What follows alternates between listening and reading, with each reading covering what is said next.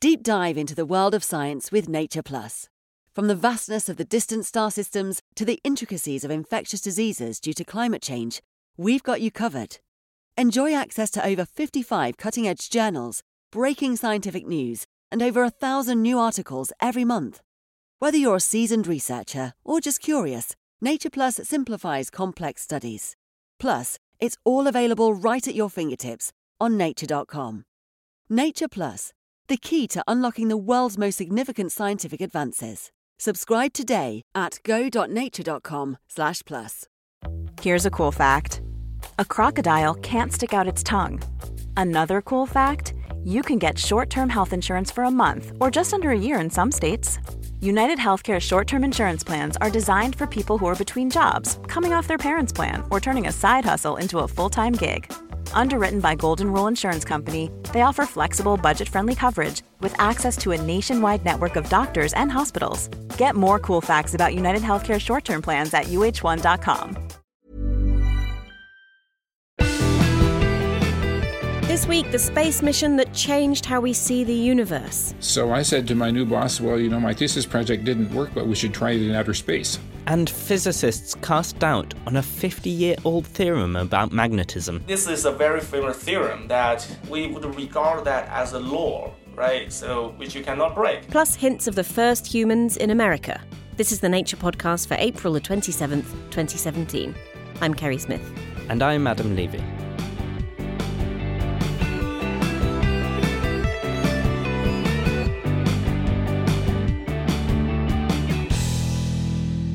Immigration is a hot topic in America right now, and no, not just because of Donald Trump. The archaeological community is interested in when the very first humans migrated into America. Various bits of evidence point to Homo sapiens moving east from Siberia into Alaska and down into the rest of America around 14 or 15,000 years ago. There are claims of archaeological or genetic evidence for even older movements of people, 20, 30 or even 40,000 years ago, but this is still controversial. Now a new claim is blowing even these dates out of the water. Shamli Bandel finds out more. Despite California's sunny modern climate, it was once an icy wilderness, home to ancient Ice Age creatures like mammoths and mastodon, hairy relatives of elephants with shaggy hair and long tusks. We know this because, now and again, construction workers stumble across their bones. One such site was accidentally uncovered back in the early 90s, and Tom Desmarais of the San Diego Natural History Museum was called in to investigate. I first visited the site the day it was discovered. I was at the museum and field paleontologist Richard Cerruti was out at a freeway construction site and had discovered a partial skeleton of an American mastodon. Tom headed over to the site to meet Richard, whom the site was later named after, and to have a look at the mastodon bones. It didn't take long for the team to realise that they had found something quite unusual. The skeleton is buried in a fine-grained sediment, and it's not unusual to find fossils in fine-grained silt layers. What is unusual to find them in association with large rocks. There were a number of large cobbles at the site. Now, fine silt is usually left by slow-moving water, but the cobbles were too heavy to have been washed there by a gently flowing stream. There was nowhere nearby that the rocks could have come from. So how did they get there? And that wasn't the only mystery. A few choice mastodon bones seemed to have been smashed while still fresh. These included thick, strong bones such as the thigh bones, while other bones, including the more delicate ribs, were intact. It seemed unlikely that wind, water, or animals trampling over them would have left such specific breakages. Looking at the pattern of how the rocks and bones at the site were distributed started to reveal a possible answer. And as the excavation proceeded over a 5-month period, we found interesting concentrations of bones and rock, concentrated in 2 distinct clusters. The 2 clusters each had a heavy cobblestone at their centre, with pieces of broken bone and rock scattered around each one. It looked like someone had used the heavier rocks as hammers and anvils to smash the bones open. The only plausible hypothesis we kept coming back to was that humans were processing mastodon bones at this site. They're breaking the bones, and that material that they would break would be raw material for making bone tools. Tom's team were excited to have found evidence of humans interacting with a mastodon, something unusual for this part of California. But it was also not that surprising. There are other sites in America where humans were interacting with the Ice Age mammals that still roamed the continent, back when humans turned up around 14 or 15,000 years ago. Now, this excavation was back in 1992, so why are people getting excited about it now? Nature editor Henry Gee, who handled the paper, joined me in the studio to explain. In 25 years, they haven't been able to get a good radiocarbon date for this site, which you'd expect if it was only a few thousand years old. But using, uranium, thorium, using radiometric dates, they finally found a good date of around 130,000 years ago, which is 10 times the age of anything we'd have found of human activity in the Americas. So 130,000 years old compared to 15,000-ish. That's a huge leap, so it's pretty exciting to think there could have been people in North America that long ago. But in the context of where humans were in the rest of the world at that time, it's a slightly wacky idea, isn't it? It is slightly wacky because we don't really know of any humans, any modern humans, outside Africa until about 130,000 years old. And just to say that there were modern humans outside Africa 130,000 years ago would be quite startling. So whatever these humans were, they might have been early modern humans that got there before we ever realised modern humans got out of Africa, or they could have been some earlier form of human, some sort of Homo erectus. I mean, there were loads and loads of earlier hominins all over the place, in the old world certainly, for a very, very long time. So it's not inconceivable that there was some hominin activity in the Americas a very long time ago. It's just nobody's really looked for it because people have assumed that it wouldn't be there. And what was your reaction when you first saw this paper? As a nature editor, I'm working at the very cutting edge of science. So occasionally one does get papers that are pretty startling. And then you have to get them assessed on the evidence. So you sent it off to be assessed by the referees of the paper. And what were their reactions? The referees' reactions was surprisingly welcoming. Some of them said privately that they didn't really believe it, but then, of course, they also know that just because you don't believe it doesn't mean it can't be right. But all the actual evidence checks out. It's just rather startling. So who knows what will happen? Would you care to take a guess? Now, goodness me, this is sticking my neck out here.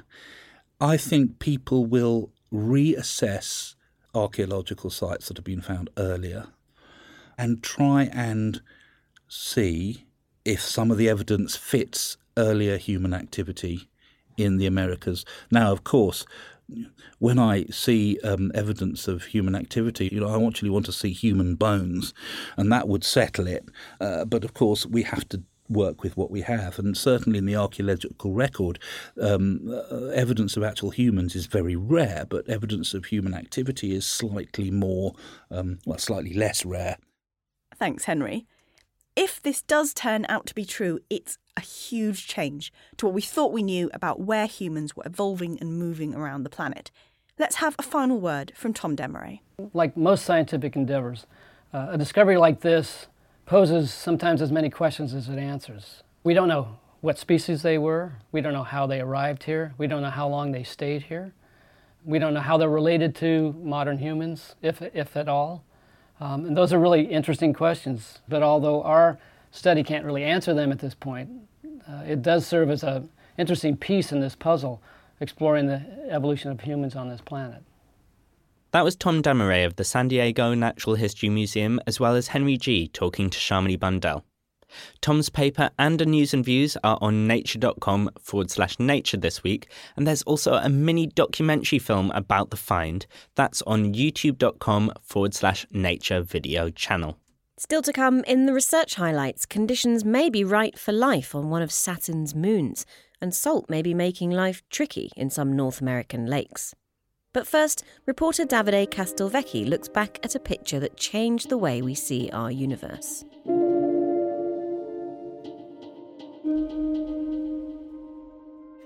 This week marks the 25th anniversary of a landmark discovery in cosmology. On the 23rd of April 1992, NASA unveiled a picture painted in microwave light. This was the first image of the cosmic microwave background, the afterglow of the Big Bang. It revealed what the universe looked like shortly after its birth, the universe's baby picture. John Mather was one of the key astrophysicists behind this image. His interest in the microwave background went back to his student years when he was hunting for a thesis topic. And I looked around and I found a project which was to build an apparatus to go up on a high-altitude balloon. So that was my main thesis project, and we built it and it did not work. And then I got a job at NASA, so I said to my new boss, well, my thesis project didn't work, but we should try it in outer space. So that became the Cosmic Background Explorer satellite. The microwave background had first been spotted back in 1964, but no one had been able to precisely measure it, let alone map how it varied across the sky. This new satellite, COBE, the Cosmic Microwave Background Explorer, would shed new light on its properties. But developing COBE took 15 years and huge efforts. The COBE satellite took about 1,500 people to build. When we started the COBE mission, people still were designing NASA satellites with pencils and pieces of paper. But all this work paid off. The first major discovery from COBE arrived just weeks after launch in early 1990. It was not yet a map, but an analysis of the bands of light, the spectrum, that make up the radiation. John distinctly remembers the reaction he got when he first showed this graph.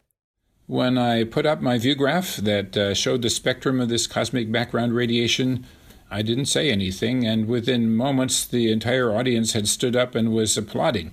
So I got a standing ovation for a chart. Until then, cosmology had earned itself a bit of a bad reputation. There were plenty of theories, but not much data to back them up. This chart was different. The data returned by the satellite was indistinguishable from the theoretical predictions. But COBE's most astonishing finding was yet to come. Our second great discovery was that the universe has hot and cold spots. In Greek, we call them anisotropy. These hot and cold spots were first shown to the world 25 years ago by John's colleague George Smoot. COBE measured variations in the temperature of the microwave background across the sky. The result? A baby picture of the universe when it was a mere 400,000 years old. And the image left scientists gasping yet again. So Stephen Hawking said, if I remember roughly, that was the most important scientific discovery of the century, if not of all time. The map was so important because it showed how the primordial broth of elementary particles had clumped into denser regions. Those regions went on to form galaxies and stars millions of years later. John and George shared the Nobel Prize for Physics in 2006, and COBE's discoveries made an impression on many young scientists.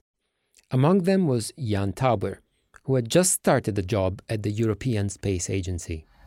I was a radio astronomer who had specialized in doing studies of our own galaxy, which is, from a cosmological perspective, a very nearby object. And suddenly there was this guy talking about the very beginning of the universe. It made an impact in the sense that this was clearly big science. Jan soon started an effort to build a European follow-up to COBE called Planck. Clearly COBE ushered in a new era, where people tried to do better than COBE, and this was one of the first attempts at that. Missions like Planck could take much sharper and more detailed pictures than COBE's. But they also confirmed COBE's results. I was really thrilled that we got the right answer the first time, because in the places where they could measure the same that we measured, the answers agreed beautifully. Thanks to progress studying the cosmic microwave background, cosmology has made giant leaps. It has uncovered everything from the universe's age, 13.8 billion years, to signs of the enigmatic dark matter. So, has the microwave background given away all its secrets? There's still one wonderful secret that we might find. We're looking for gravitational waves. This is the question at the top of cosmologists' list: whether the baby picture of the universe contains an imprint of gravitational waves. These ripples could confirm that for a brief instant, the universe ballooned from microscopic to cosmic size, a theory called inflation. Cosmologists should be able to spot the imprint of these gravitational waves by measuring the polarization of the microwaves. This is the way the light is ordered together.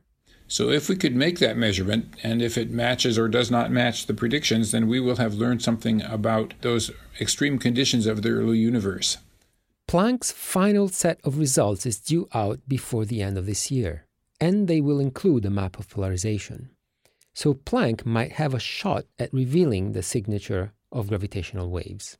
Here's Jan again.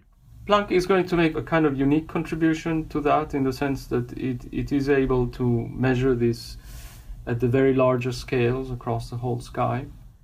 If Planck fails to spot this signal, other teams are hot on its heels. But even after so much progress, that picture from 25 years ago is still as magical as ever. No, I still love looking at the picture.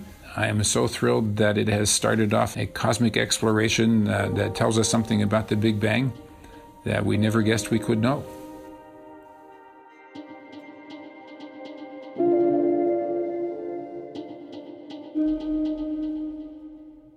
That was John Mather, who's at NASA's Goddard Space Flight Center, where he's now senior project scientist currently on the James Webb Space Telescope. You also heard from Jan Tauber, project scientist for Planck at the European Space Agency. Stay tuned for the news chat where we give you the lowdown on the March for Science.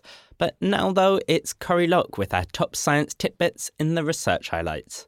The possibility of life on Saturn's sixth largest moon, Enceladus, just got a little bit more exciting.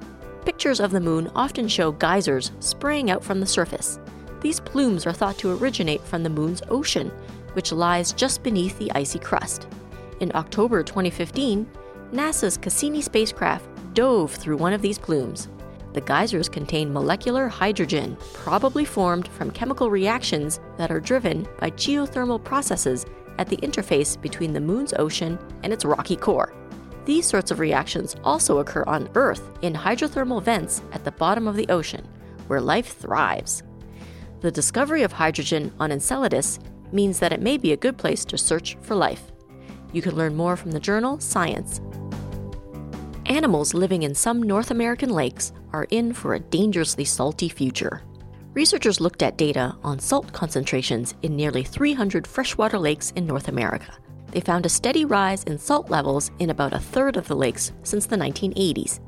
Human activities such as salting of roads are to blame. Even having just 1% of nearby land covered with hard surfaces, like asphalt, increased the likelihood of salinization. By 2050, nearly 100 of the lakes will likely have salt levels that will put aquatic species at risk. You can find the study in the Proceedings of the National Academy of Sciences. Before we get back to the show, we'd like to ask a quick favour. You see, we love getting the most important science into your ears each week, but there's just one problem. We don't really know who you are. Help us in our quest for knowledge by filling in a quick online survey. It should only take a minute or so and will help us reach even more ears in future. Find the link on our website and via Twitter. We're at Nature Podcast. Right, now on with the show. Materials like graphene can be made in sheets that are just one atom thick. Physicists first made them by pulling single layers off a block of graphite with a simple piece of Scotch tape. This flat structure gives graphene and other 2D materials like it some interesting properties. But one crucial property is missing, assumed impossible. Kerry spoke to one physicist who has been looking for it. For centuries, people have speculated about a world without a third dimension. The ancient Greeks philosophized about it. In the 1800s, a novelist wrote a story called Flatland that took place entirely in a two-dimensional world. This world would surely look quite different to our 3D playground. But would the physics be any different? Scientists have only been able to study this experimentally in the last decade or so. The scientific study of reduced dimension is quite recent. This is physicist Jing Xia from the University of California, Irvine. I would say it's mostly promoted by the discovery of graphene, the first truly two-dimensional material. which now we understand it has very, very different properties, both electronic property and optical property from its three-dimensional counterparts. But one classic property is missing from the flat landscape of 2D materials. None of them is magnetic. In fact, a theorem from the 1960s, called the Mermin-Wagner theorem, suggests that it's impossible for a 2D material ever to be magnetic. So our motivation is really, well, is that really true? One more thing draws Jing's interest in finding out if 2D materials can be magnetic: new gadgets. Where an electronic device depends on the movement of electrons through a material, another class of devices, spintronic devices, rely on the magnetic property of each electron, its spin. What we're trying to do in spintronic devices in general is that we want to use the magnetic bit or the spin to store information, and at the same time we want to use much faster methods to change and process the information, much faster than what you can do in a hard drive. This is very bold of you to go against a theory that's been around for basically 50 years at this point. I would agree, yes. Jing and his team, made up of theorists and experimentalists, realised that the original theorem, the Mermin-Wagner theorem, could be tweaked to predict magnetism after all. Then they had to experiment to see if the new version of the theorem was right. They chose to use a material based on chromium called CGT. When I spoke to Jing, I asked him to explain their magic addition to the theorem, something called magnetic anisotropy.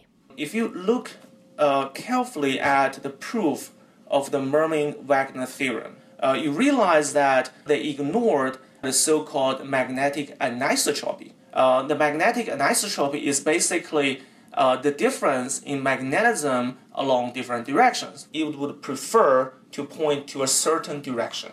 So what we did is that we make sure that the atomic structure of that material guarantees a difference between the north and the south, aka magnetic anisotropy. So basically, you knew about this theorem, as everybody else in your field did, from the 60s, that said 2D materials will have trouble being magnetic. But the trouble with the theory was they'd ignored this property of some materials, which is that they have like a definite way that their magnetism likes to point. Exactly, magnetic anisotropy.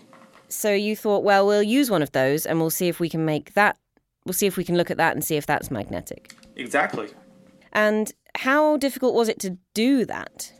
Oh, I would say it's actually quite difficult, both theoretically and experimentally. So theoretically, well, although this is a simple idea, this is a very famous theorem that we physicists, we study in, I would say, in the introductory graduate courses. So usually we would regard that as a law, right? So which you cannot break. So even thinking about to break some law, I think that's very bold, theoretically. Experimental side, I would say, is even more difficult for several different reasons. So first, you have to reduce the material to 2 dimensions. Thanks for the invention of graphene. Nowadays, we know we can use Scotch tape. But to transfer that knowledge of Scotch tape to this CGT material, we encountered many problems that we spent, I would say, more than 2 years to solve. The second difficulty, experimental difficulty, which is even more challenging, is, well, you have this very tiny one layer thick material. How can you measure the magnetism? How do you locate this very tiny flake and then measure its very tiny magnetism, simply because the volume is very tiny? So having done all of this then, to tweak the theorem, to make the 2D material, to measure its magnetic property, you found it was indeed magnetic. Exactly. With our work, we now understand not only you can realize magnetism in 2 dimensions, but we realize that the magnetism in 2 dimensions is very, very different from the magnetism in 3-dimensional. You can basically engineer the magnetic property of 2-dimensional materials simply by using either an external magnetic field or by engineering the structure of the molecule to increase the magnetic anisotropy. That's very cool. And so that just gives you a lot more flexibility, I suppose, in what you can do with it. Yes, and with all these materials, I think finally we have a very, very clear roadmap to achieve the so-called spintronic devices in 2 dimensions, which can be integrated with the already existing electronic devices in 2 dimensions based on graphene. That was Jing Xia of the University of California, Irvine.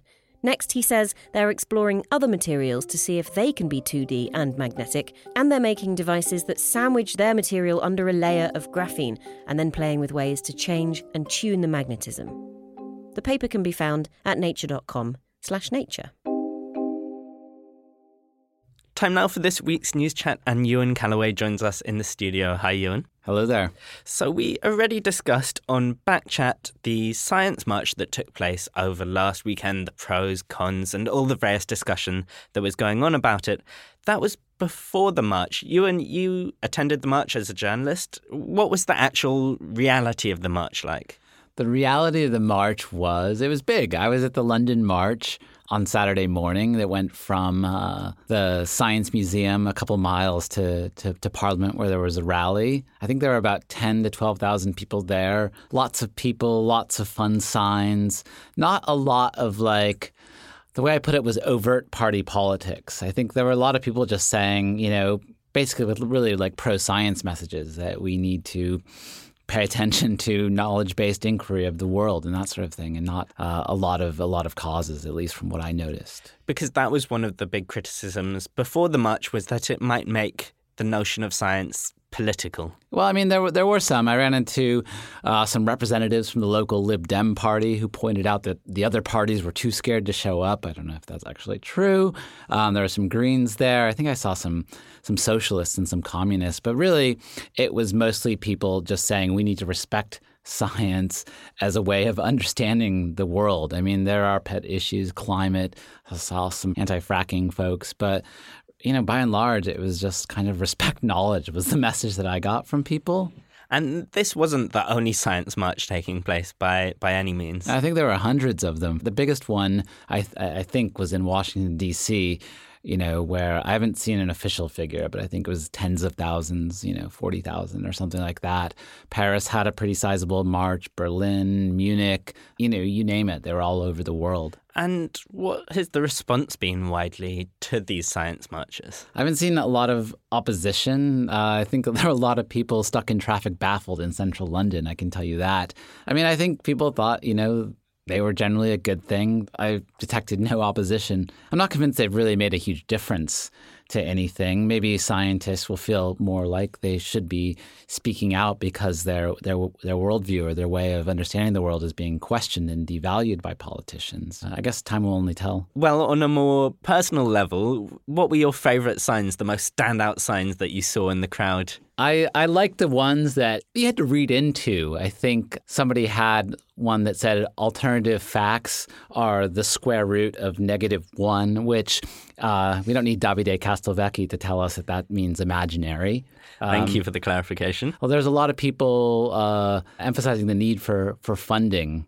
Girls just want to have funding. WTF, where's the funding? Were a couple that I encountered. I ran into somebody dressed as Dolly the sheep, who was a cancer biologist, who told me her pet issue, no pun intended, was antibiotic resistance. So say what you will about mixed messages at the Science March, but people were there for a lot of reasons. Moving on from one group of disgruntled scientists to another, this time in China.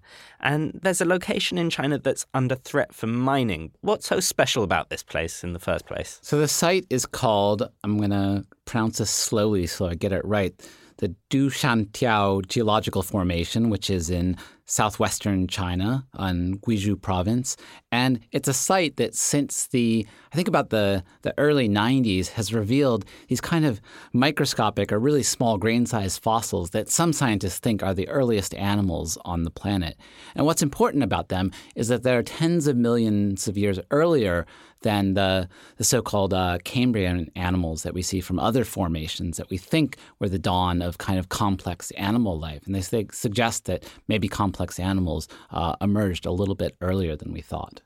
So this amazing site, all these really interesting, unique fossils, but under threat from mining. Has this mining already started? Yeah, it's been going on. Actually, phosphate mining, phosphate is used in fertilizer, has been going on before scientists found the fossils. And some people have said that the mining has in some ways enabled the discovery of fossils by exposing new sedimentary layers. But apparently the phosphate mining has really accelerated in the last few years. And some researchers who've worked at this site have, been concerned that key areas where they found really important fossils have basically completely vanished. And so they've been trying to be more active about convincing local government that this is a site that needs preserving, while maybe mining goes on next to it. But the discoveries that may flow out of this site are really important, and they need protecting. Does it look like they might be able to convince officials? How's it going so far? I think they actually had some success. So these scientists were shocked at how much of the site has been destroyed. They organized a meeting bringing paleontologists from all over the world to talk about the problem and advocate for a solution. And days later, the local government at least temporarily halted mining while they look for a solution. What that solution is unclear. The paleontologists have proposed that maybe you could have a field paleontologist there at the mining site, just basically setting aside fossils, because we're not talking about like dinosaur bones. We're talking about kind of very small fossils, and so you could just kind of leave them aside and let the mining proceed. One of the organizers of these protests really wants to establish kind of a geological national park to protect a really small area, I think less than 2 kilometers square, from mining. So we'll see what actually happens there. If paleontologists aren't able to stop the mining and they can't return to the digs at these sites, how much will be lost? How much have they already been able to excavate? Well, one scientist estimated that just about 5% of the fossils in the site have been excavated. So there's a lot more out there, a lot more future Nature Science PNAS papers, all of which this site has yielded. Yeah, so a lot could be lost. Ewan, thank you for breaking down those two stories. For more on both of them and others, head to nature.com/news. That's all for this week, but make sure to check out Backchat for more discussion of the Science March, and keep an eye on your podcast feed for this month's science fiction short. Futures will be out later this week. And don't forget that the link to the survey is on our website and on Twitter. Until next time, I'm Adam Levy. And I'm Kerry Smith.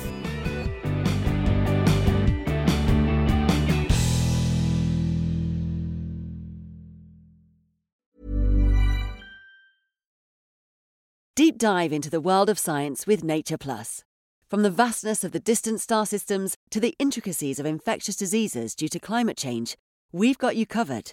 Enjoy access to over 55 cutting-edge journals, breaking scientific news, and over 1,000 new articles every month. Whether you're a seasoned researcher or just curious, Nature Plus simplifies complex studies. Plus, it's all available right at your fingertips on nature.com. Nature Plus, the key to unlocking the world's most significant scientific advances. Subscribe today at go.nature.com/plus. Hold up. What was that? Boring. No flavor. That was as bad as those leftovers you ate all week. Keke Palmer here, and it's time to say hello to something fresh and guilt-free. HelloFresh. Jazz up dinner with pecan-crusted chicken or garlic butter shrimp scampi. Now that's music to my mouth. HelloFresh. Let's get this dinner party started. Discover all the delicious possibilities at HelloFresh.com.